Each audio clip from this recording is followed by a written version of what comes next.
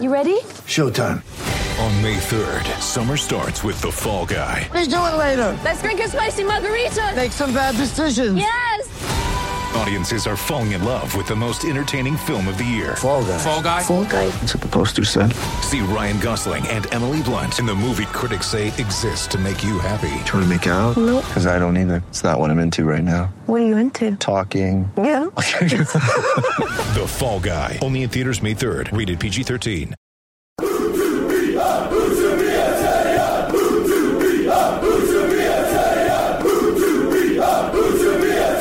Hello, welcome to Utubia, and we've got a special episode for you since it's the international break and we've got nothing better to do. I thought I'd talk to Mel Booth. Welcome along, Mel. How are you doing? Thank you very much. Yeah, I'm fine. Thanks, Stephen. So yeah, not to disappear up our own rear ends too much, but I thought if Andy takes that chance, can get Oggy on and get me on, then why has no one spoken to you yet? I mean, how long have you been at the Examiner now? 1985 So was when 34 I years. started. Yeah, the summer of 1985. Yeah, and the first league match I covered was a 4-3 home win against Millwall, Wow. in which Dale Tempest scored a hat-trick.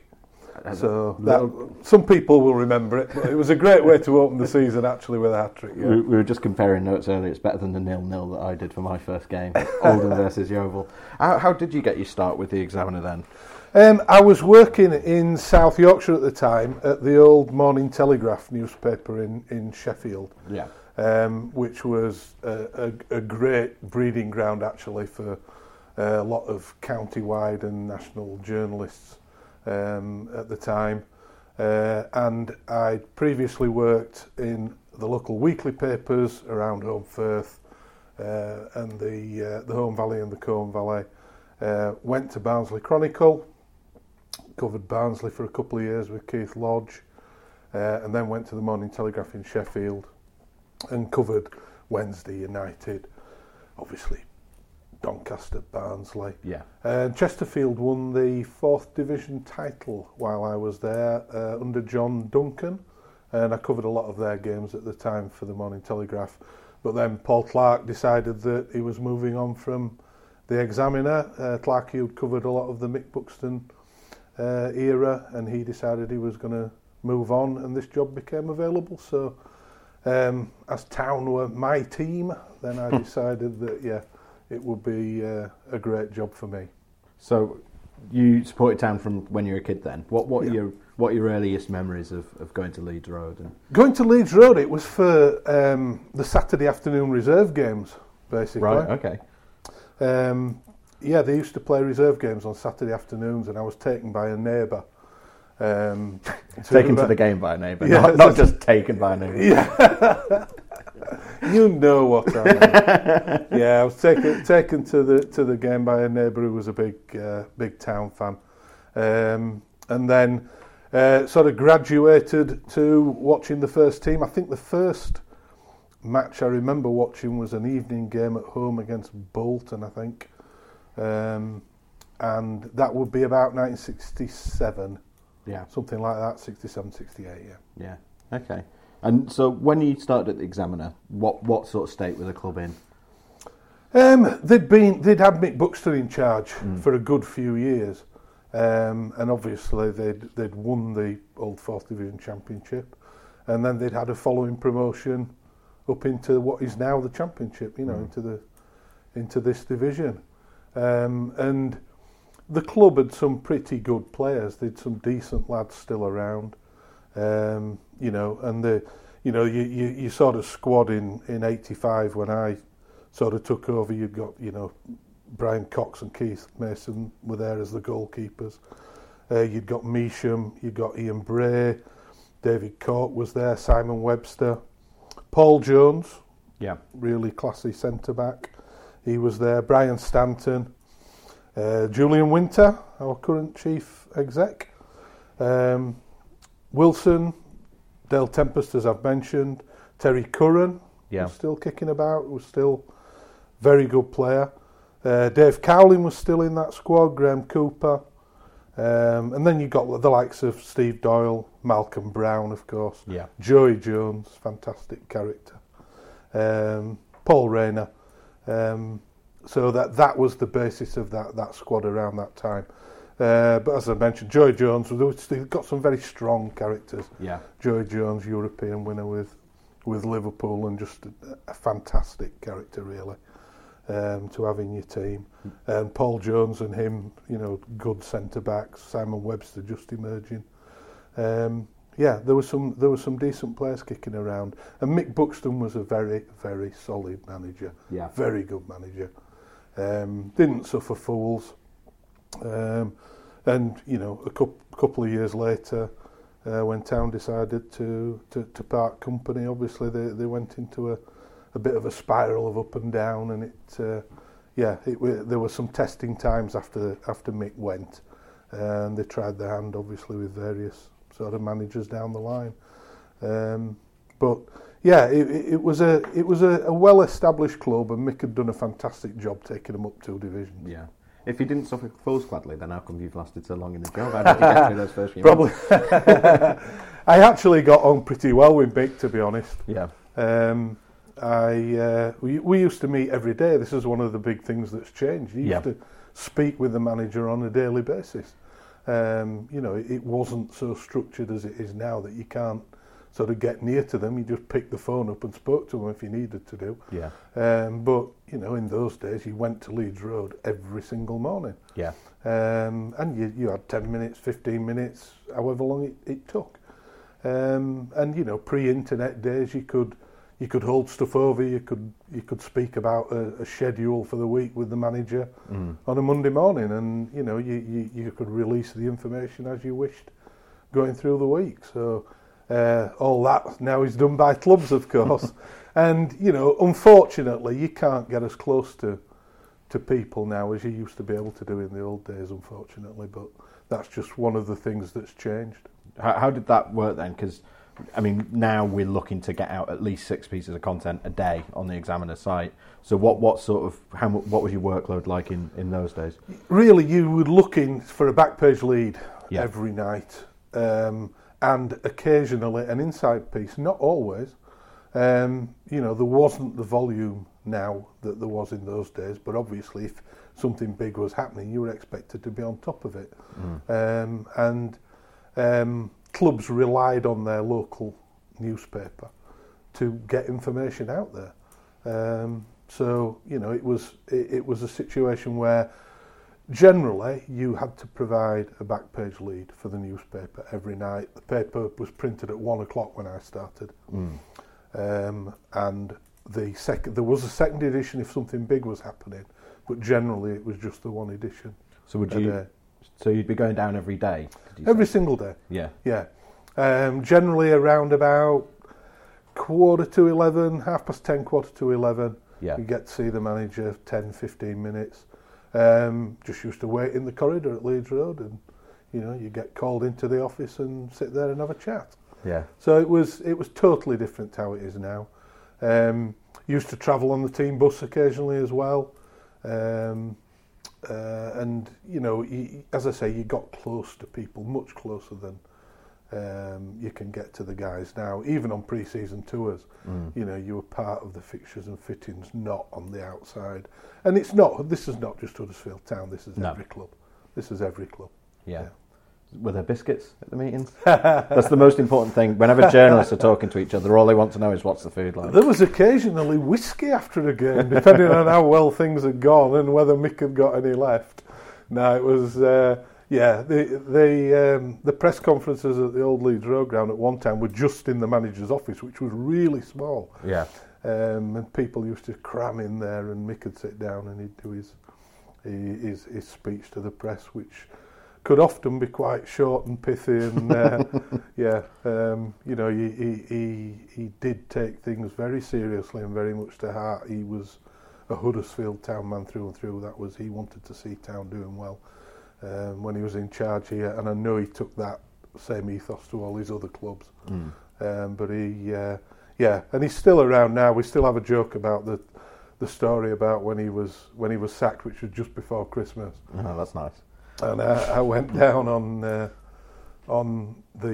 Monday. I think it was the following day when he was sacked. And I went down on the Monday, and I took a bottle and a card down, and said, "Oh, there you go, make like this." And he said, "Oh, I've got a card for you, but it's in the car." And I said, "Oh, that's all right. Just give it us later." And he said, "No, I'd better give it you now. You never know what's going to happen." And obviously, he was no fool. He'd read the signs and he knew that something was afoot. Although I'm sure it still came as a shock when it actually happened. It certainly did to a lot of the supporters that he'd gone. But Mick knew that he'd read the script and he knew what was going on. And he was canny enough to say, "Oh, I'll go and get it now." Yeah. And 24 hours later, he was on his way. So we still have a joke about that. And he made a point this last Christmas of coming up to me in the press box with a Christmas card, handed it over with a big smile on his face. So they were different days.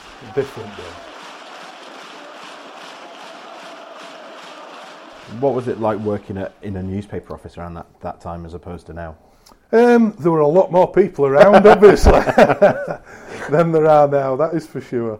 Yeah, I mean, we had the sports desk, I think, was 8 people at the time. Right. When I started, so that sort of gives you an indication. The newsroom was bustling. There were a lot of people around. And it still is a great industry to be in because it's so varied and you never know what's going to happen from one day to the next.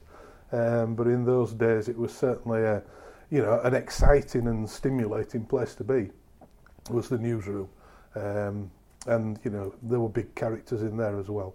So and there was one edition a day. You got if you missed the edition, that was it. You were gone for 24 hours. Yeah. So you didn't want to miss the best line for each day. Yeah. And that was, whereas now, as we say, we're churning out 6, 7, 8, 10 stories, depending on what's happening every day.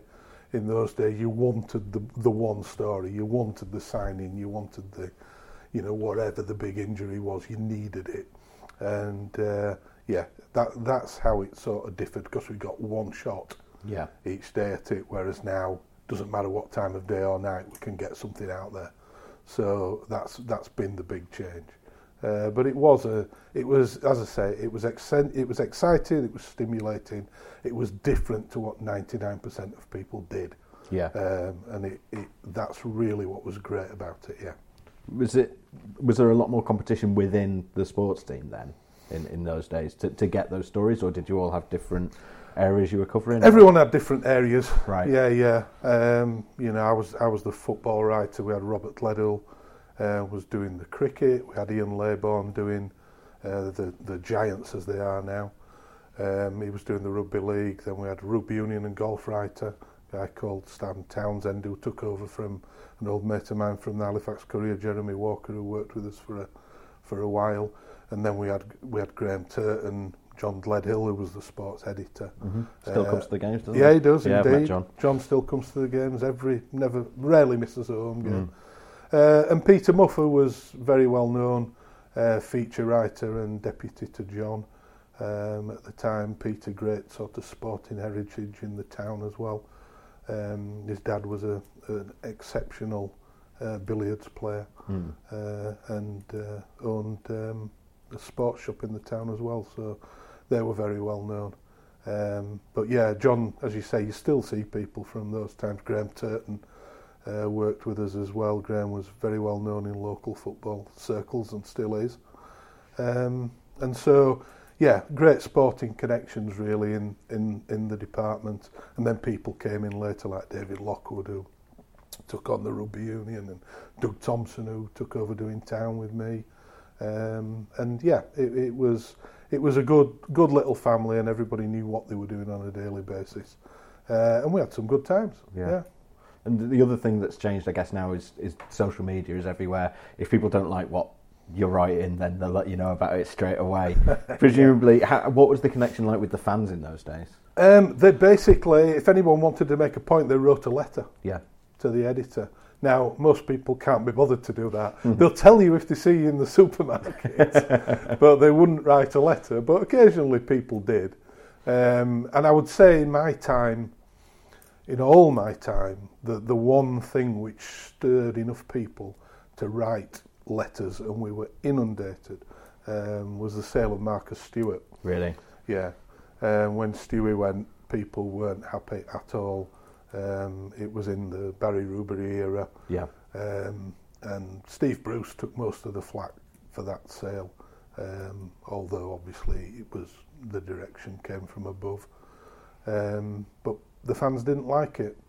And we were, as I say, we were inundated with messages from people basically saying they felt it was wrong, they were disappointed, and it was they thought the team had the makings of one that could push on and maybe go up, because they got very close. Yeah, I mean the fact that he went close to being top scorer the following year. Yeah, exactly. Yeah. Tells its own story, doesn't it?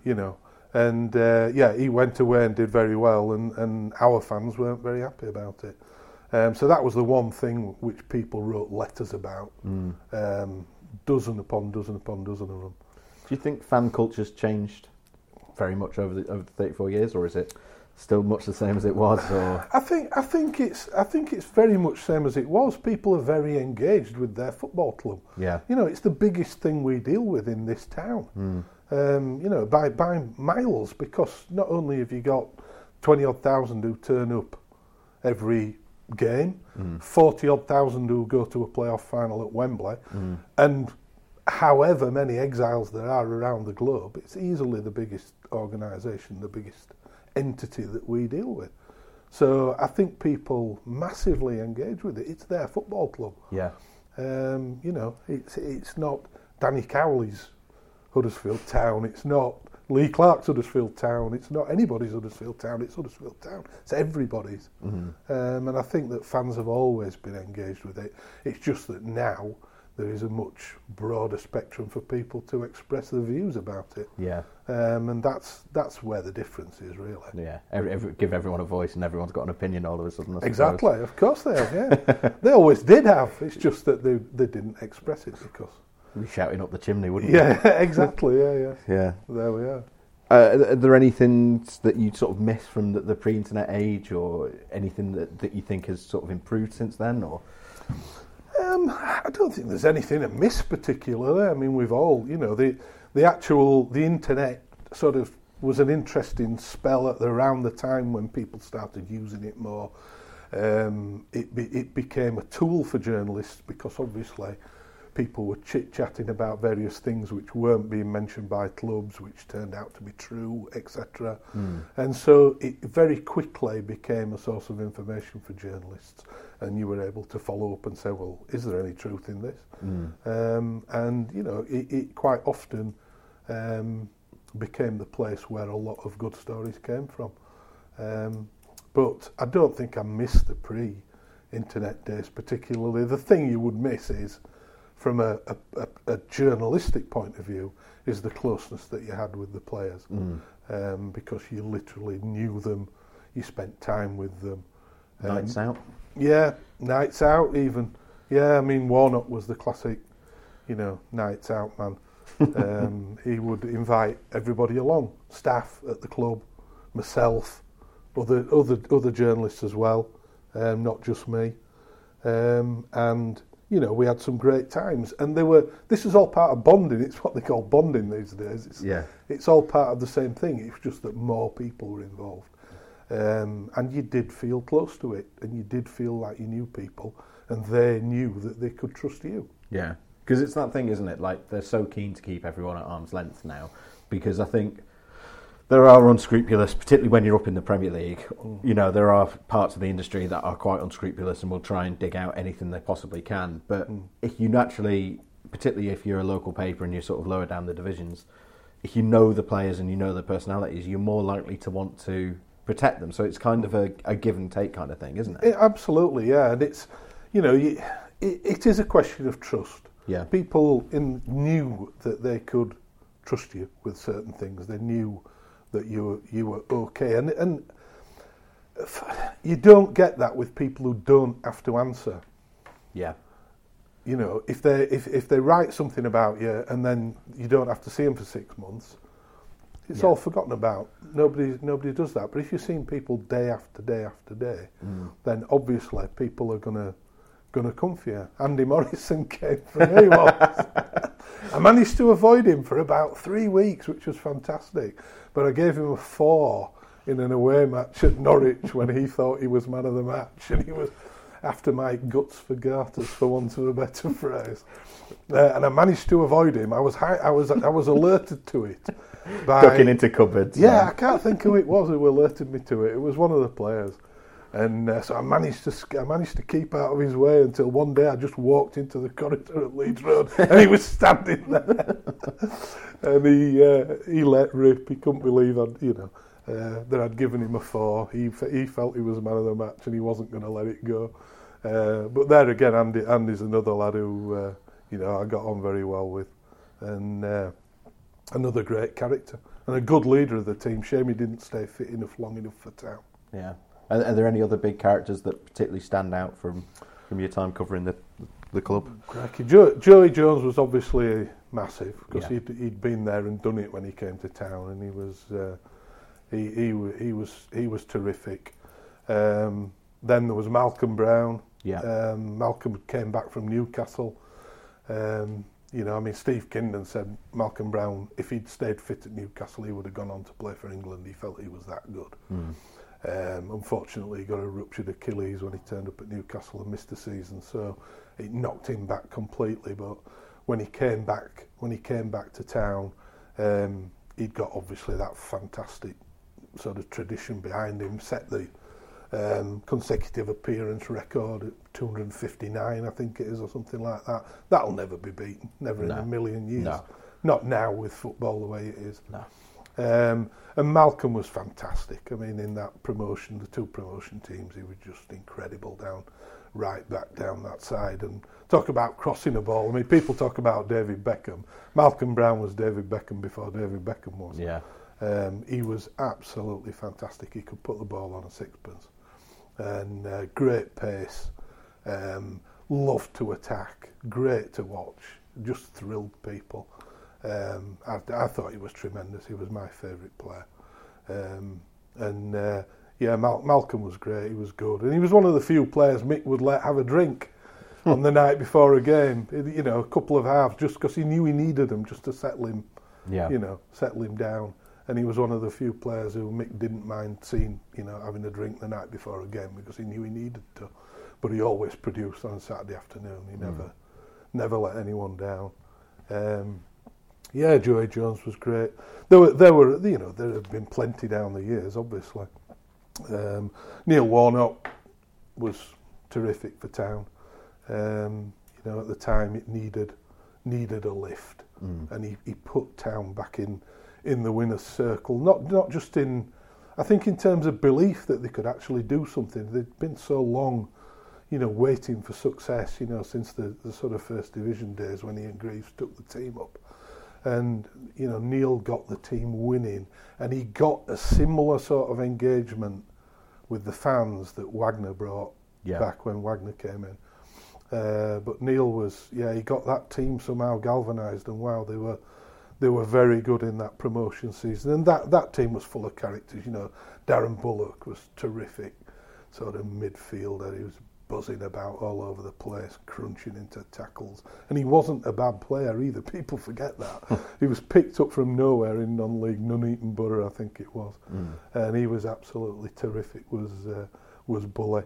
But they were a good team, the 95 team. They were a very, very good side. Peter Jackson, another guy who managed Town twice, of course. But Jacko was a colossus of a centre-back, really. He was very, very good. And he'd been with Newcastle. He'd been Newcastle's Player of the Year. That takes some doing. Yeah. With some very good players in the squad. So he was good. And then they got the likes of Ewan Roberts and people like that who've come into the team. And obviously Boothie and Ronnie Jepson were fantastic in the promotion team. And you'd got really brilliant characters. People like Tom Cowan were terrific. Really strong. And he loved celebrating with the crowd, of course. When Town won, he'd go and punch the air in front of the Kilner Bank, and everybody loved it. And he was a strong player as well, was Tom. But there were really good lads in those teams, and as I say, you were close to them. And but Boothie, obviously I've known Boothie a long time, and people forget when he started out, he was young and athletic and quick, and people think of him later on just getting about and being really good in the air, but he was a very, very good all-round centre forward, was Boothie. And Ronnie Jepson had that bit of experience and the ability to referee a game, and he just brought the best out of people. And Boothie was really good, and he knew where the back of the net was as well. He also told me a couple of weeks ago that he learnt very quickly not to take you on for drinks. He said he realised quite quickly he had no chance. Tells you a bit of something about the culture at the time, doesn't it? Well, I think I was always in a rush to get work done, of course. So if I ever did get near the bar, I had to drink quickly. So I think that was really the explanation that Boothie was looking for.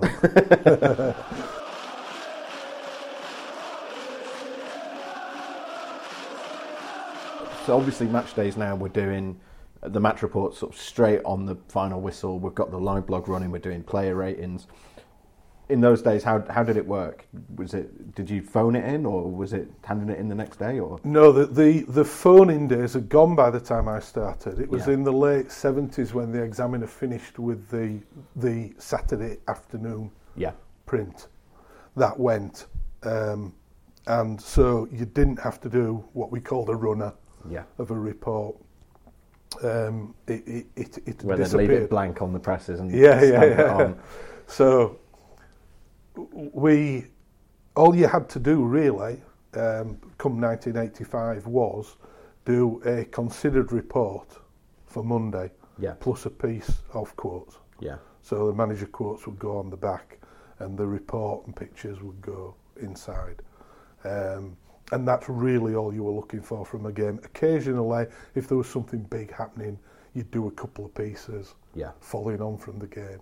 But there was no, obviously, Examiner on a Sunday, whereas we are working immediately after the game, and Sunday's quite a big day for us. It wasn't then. It was all geared towards Monday. So, a match report, but a considered one. Reflections on what had happened.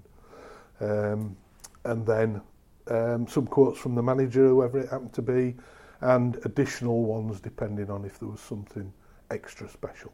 But that's all that was really expected of you to do, Were there ever any pieces you did, whether match reports or anything else, that got you into trouble with people at the club? Or you mentioned the player rating that you gave earlier, but anything that got you into more serious trouble, or if you always sort of stayed clear of that? Not really, no.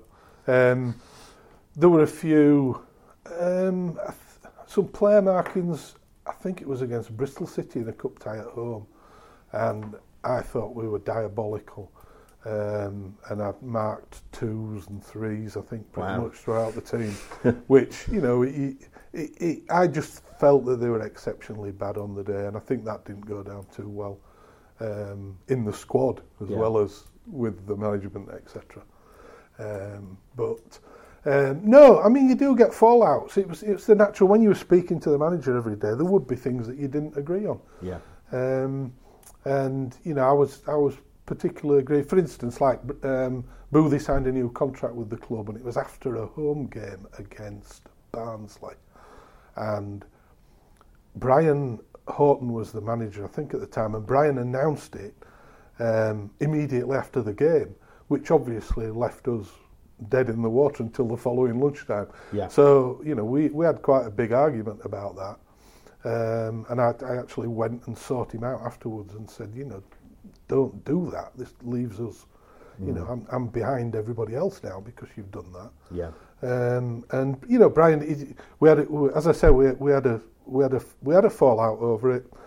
And I saw him 2 days later, I think it was, and we shook hands, and he said, I appreciate where you're coming from. I understand why you were so upset, etc. And so you sort these things out. You inevitably have fallouts. You can't not do. So yeah, as I say, it's slightly different now because you're not as close to everything as you used to be. Mm. Were there any managers or players that you particularly didn't get on with? You mentioned someone that you did. Not particularly didn't get on with. No, it's just circumstances. I mean, sometimes it makes it hard when the team is not doing well. It makes it hard. I mean, Mick, myself. yeah, you know what I mean. But like for instance, Mick Wadsworth, the team didn't do well under Mick at all. And while I got on fine with Mick, and he was a very approachable guy, obviously the situation got to him, and it's difficult. It makes life difficult because you've got to weigh up. You've got to be. You can't be a cheerleader, can you, for the club? There's no point in doing that. The fans will see through it. They know when they're being fed a line. So you've got to weigh up your duty to the fans and the relationship with the club, haven't you? Yeah. And you've experienced this only recently, obviously, with Jan, and the fact that Town couldn't buy a win for a long, long time. Yeah. And it does make life difficult. And yet the guy himself, really personable, really helpful when you ask him a question. Would do his best to answer it in the best way he could. And from our point of view, you get Malcolm McDonald for a season. Town were awful and ended up going down, but Malcolm, in terms of copy and quotes, was fantastic. So it depends which way you look at it. Journalistically, he was great to work with because he'd always give you a line. Yeah. But the team were going nowhere. Yeah. And you have to be unafraid, don't you, to say as much in print. Yeah. I mean, we got knocked out the FA Cup by Manchester City. This was pre-current Manchester City, obviously. The ordinary Manchester City, if there ever has been an ordinary Manchester City. The extraordinary, as opposed to the extraordinary Manchester City. And there was one of the national journalists, I forget who it was, said that they'd received some criticism from their desk about the way that they'd reported the game and asked me to send my report to show how we'd reported it. And they couldn't believe how critical I'd been of the team because I thought that again that they'd been absolutely dreadful. And like you say, you can't not say that. Yeah. Because otherwise when they are good and you say that they're good, people won't believe it. Yeah. So you always try to reflect it as best you can, obviously. Yeah. And it's there is so much more exposure now though because of the internet than there used to be. So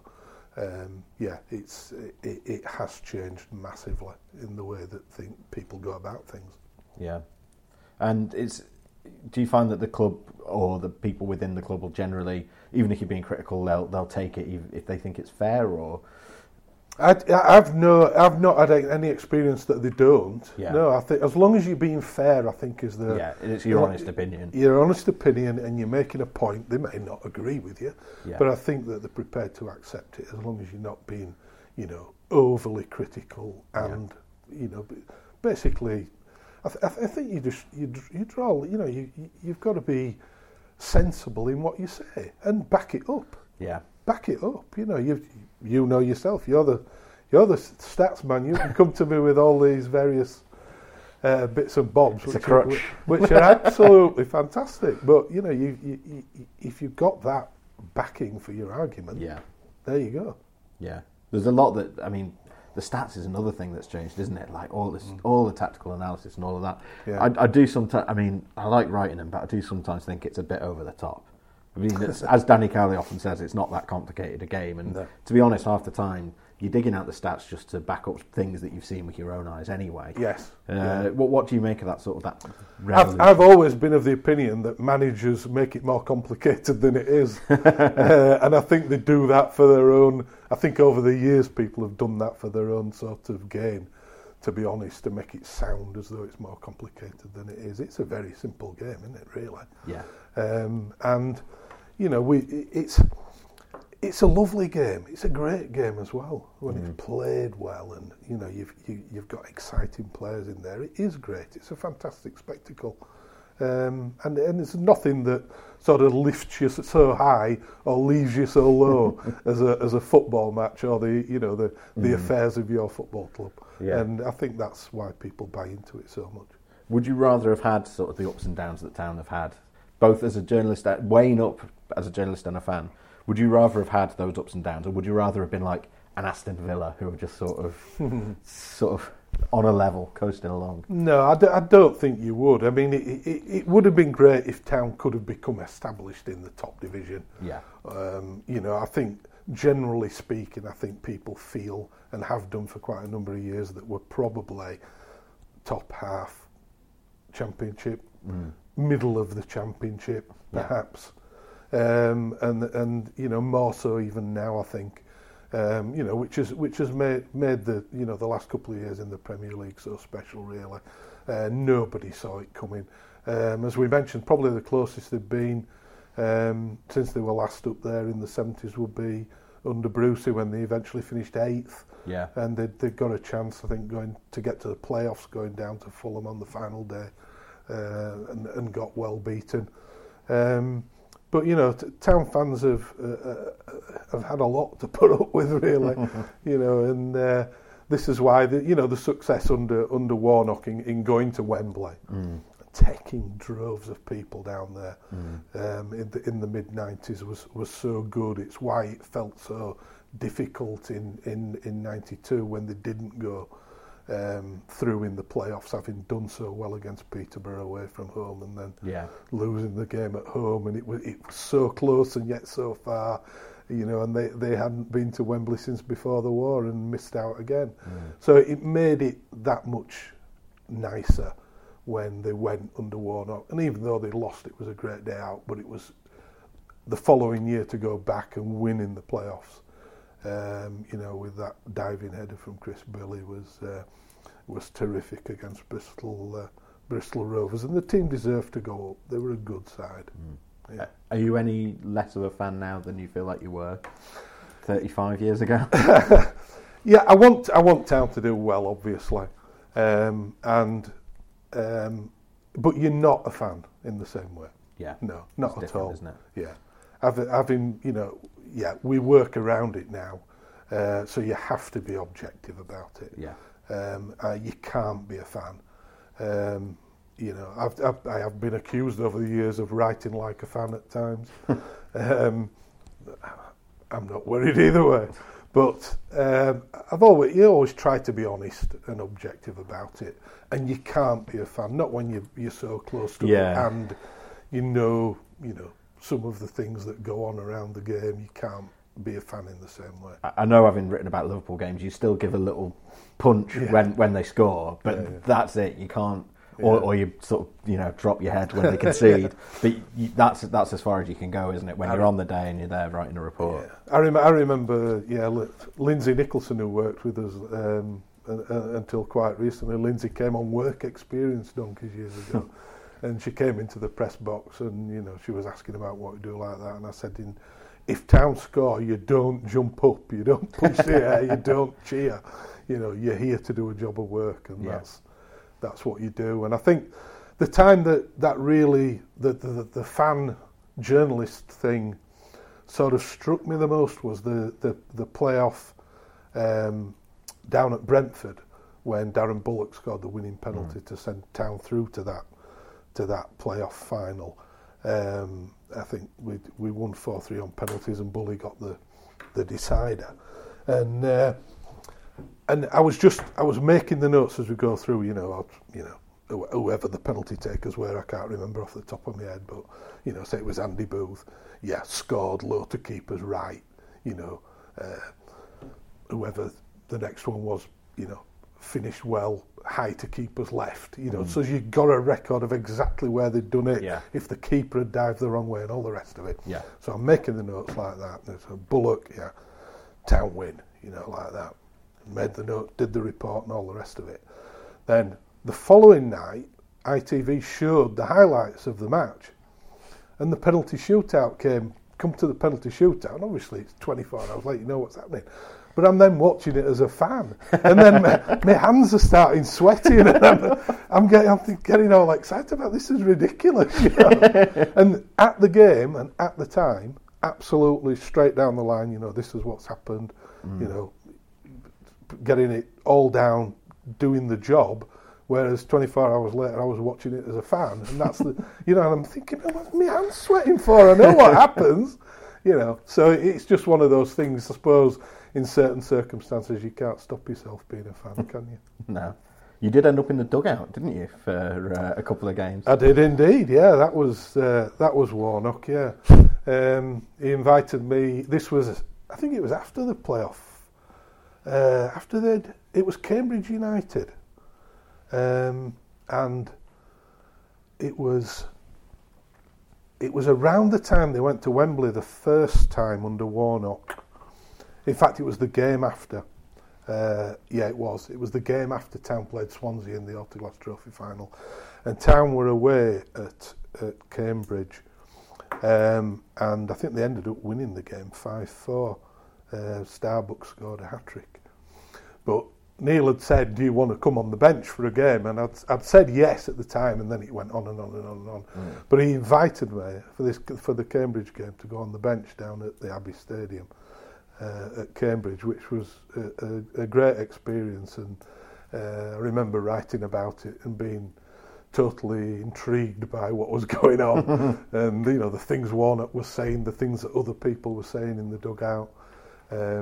It was a fantastic experience, and even though they won, he went in the changing rooms afterwards and gave them a right rollicking. He said because they'd be expecting to be praised, and so he picked up on all the bad things and pounced on them and caught them unawares really.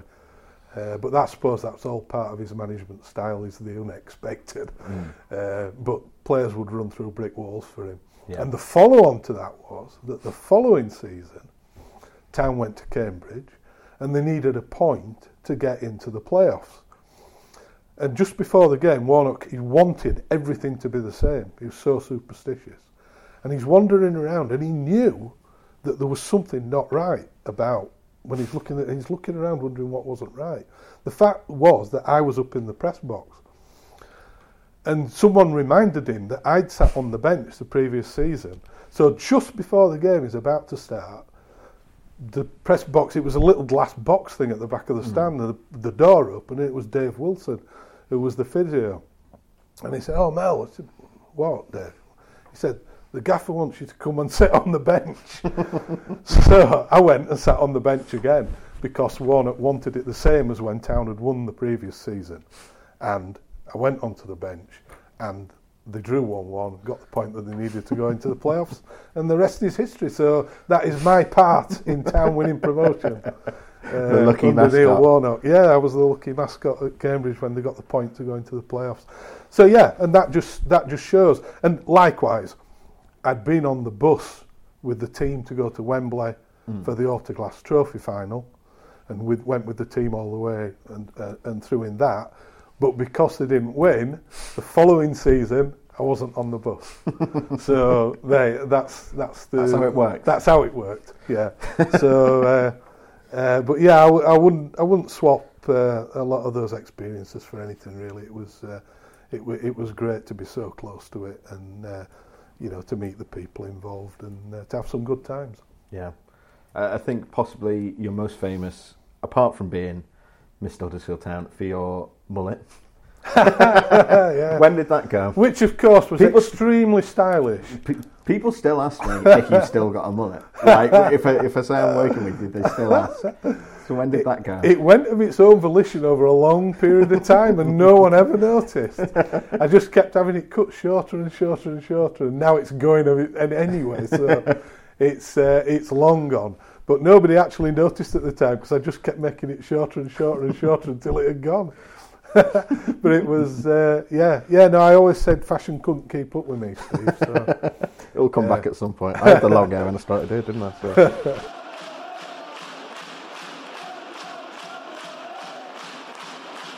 So what do you see for the future of Huddersfield Town? What sort of position do you think they're in now? Well, obviously, first off, avoid relegation. Yeah. We can't take anything for granted. It's been a disastrous start to the season. Yeah. Fortunately, Danny Cowley and Nicky Cowley have come in, made a big impact. They've got things organised. They've got people believing again, I think. And while there's a lot of work still to do. I think stabilising things and then looking to move on. You've got to remember, it took a long time under Dean Hoyle. Yeah. And Dean did a lot of good things. And he made difficult decisions on managers particularly. But there was steady progress. Yeah. They'd lose in the playoffs, then they'd get to the playoffs and, win. Then they'd lose again. And, it was a steady progression. Yeah. And it took a long time. Obviously, it was glorious to get to the Premier League. As I say, I don't think any of us really, in our heart of hearts, believed we would see Town back at the... Certainly now it is a Premier League, would see Town in there. But I think to really get established in the Championship so that they're never in danger really of dropping out of the Championship again, and making sure that they have an odd shot at the top end of the Championship again.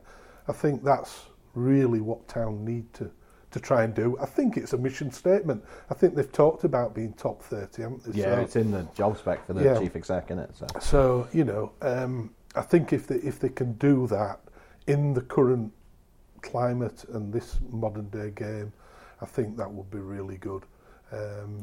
Because they were expected to be that in the old days anyway, and I don't think that Town really can prosper if they're going to go down to League One and League Two again. I don't think we want to go back down there. Yes, it was great when they won promotion from those divisions, but there's a lot of toil and a lot of it's difficult for people to understand some of the teams that you're playing on the same level as. Yeah. And you really feel that Town should be mixing it with teams who are right up there in the top 40 anyway in this country. Yeah. And what do you think of the Cowleys so far? Do you think they're the right team to take it forward? I've been massively impressed with them. Yeah, I mean, obviously their background is one of success. They've done well wherever they've been. I think they bring a refreshing approach. I think people actually can see that they're honest and that they can be believed. And yeah, they've obviously got some nous about them as well. I mean, the amount of background work that they put in to the preparation and knowledge of other players and clubs, I think is very impressive. And their detail, the detail that they go into with individuals. We've heard about them clipping pieces of training, and they're clearly not afraid, if someone is doing well, to move them forward. Look at Kian Harrott. Yeah. I think that is encouraging, that there is a pathway there for young players, and if Town, who've got this policy now of recruiting at the lower end of age groups, to develop and maybe get the best out of lads and really pick up some gems. They might have got one in Kian Harrott. Yeah. I think that is something which suits Danny Cowley's philosophy right down to the ground. And I think that the players down there should realise that if they're going to put it in and really produce the goods and prove that they're fit and they're strong and they're buying into the mentality of it all, that they will get a chance. What have you made of Phil Hodgkinson? What is he now? 4 months in charge, something like that? Yeah, I mean, I think he's made a great choice with the management team, and I think that earned him so much credit, didn't it? Indeed, and I think it could easily have been, the Cowleys have turned us down, so we'll turn to Plan B, who is X, Y, and Z, and not really very awe-inspiring kind of thing. Yeah, or inspiring, or just sort of makes you think that you've got the right guy. I think people were quite happy with the Cowleys. Some people thought, why are we going to the lower divisions to get somebody? But these guys have been on the up, and they clearly are on the up. And I think that Phil has done really well after the terrible, terrible period that we've had and the relegation from the Premier League, to get in a couple of guys who, in a very short space of time, have engendered some belief and got the fans back engaged again. And it may not be an easy road because it's a tough division. Yeah. It's not a great division, but it's a tough one. Mm-hmm. And I think for Town to compete and establish themselves again in the Championship would be a good thing for this season, to move away, as I think I saw someone say, the dreaded dotted line. Yeah. And so that they can really have a look at another transfer window after the January one. Yeah. Put a few more bricks in place, and maybe the following 2 really build a team that can go places. I think we're both a lot more confident now than we were a few weeks ago that they'll do just that as well, aren't we? Yeah, you had to be, because the squad looked completely devoid of belief, didn't Yeah. it? It's all semblance of confidence had gone from the squad, and that shows, and people can feel it. And it spreads to the fans, and the fans don't feel confident, and then everyone's on a downer, and it is a collective thing, and they've actually clearly got smiles back on players' faces, and that's showing on the pitch. We're not the finished article by a million miles, but when you're on that slippery slope, it's an awful situation to be in, and it's very difficult to turn around. Yeah. But they seem to have stopped the rot, and in fact got us actually scrambling back up a little bit, which is great to see. And I think there is a real collective effort in doing that, and that will serve as a platform, hopefully, for better things ahead. Yeah. And some people may know Huddersfield Town, probably your second love now, behind Scols Cricket Club. How are things at Scols? I think that's always been the case. I would never say Huddersfield Town had been my first love when it comes to Scols Cricket Club. No. We're absolutely fine at Scols. Yeah, we've had some good seasons. We've in a very competitive Drakes League top division. We've won the title a few times, and we've won the cup, and and we were not that long ago Yorkshire champions. So for a small village like us, that's a remarkable achievement. So long may it continue, and cricket is in my blood, I'm afraid. Brilliant. Right, well, we'd better get back to work, hadn't we? Because we've been sitting there talking for nearly an hour now. Those articles aren't going to write themselves. Cheers, Mel, for taking the time to talk to us. I'm sure everyone's found that really interesting. You're on Twitter, but you never use it, so there's no point giving out your handle, is there? Not really, no. I'll leave it to you. They can communicate through you, Steve. Yeah, well, I'm at Stephen Chicken, Stephen with a V, and if you enjoy listening to the podcast, then make sure you subscribe. We'll be back next week with the regular programme, looking at the Birmingham game and the Swansea game. But until then, we'll see you next time.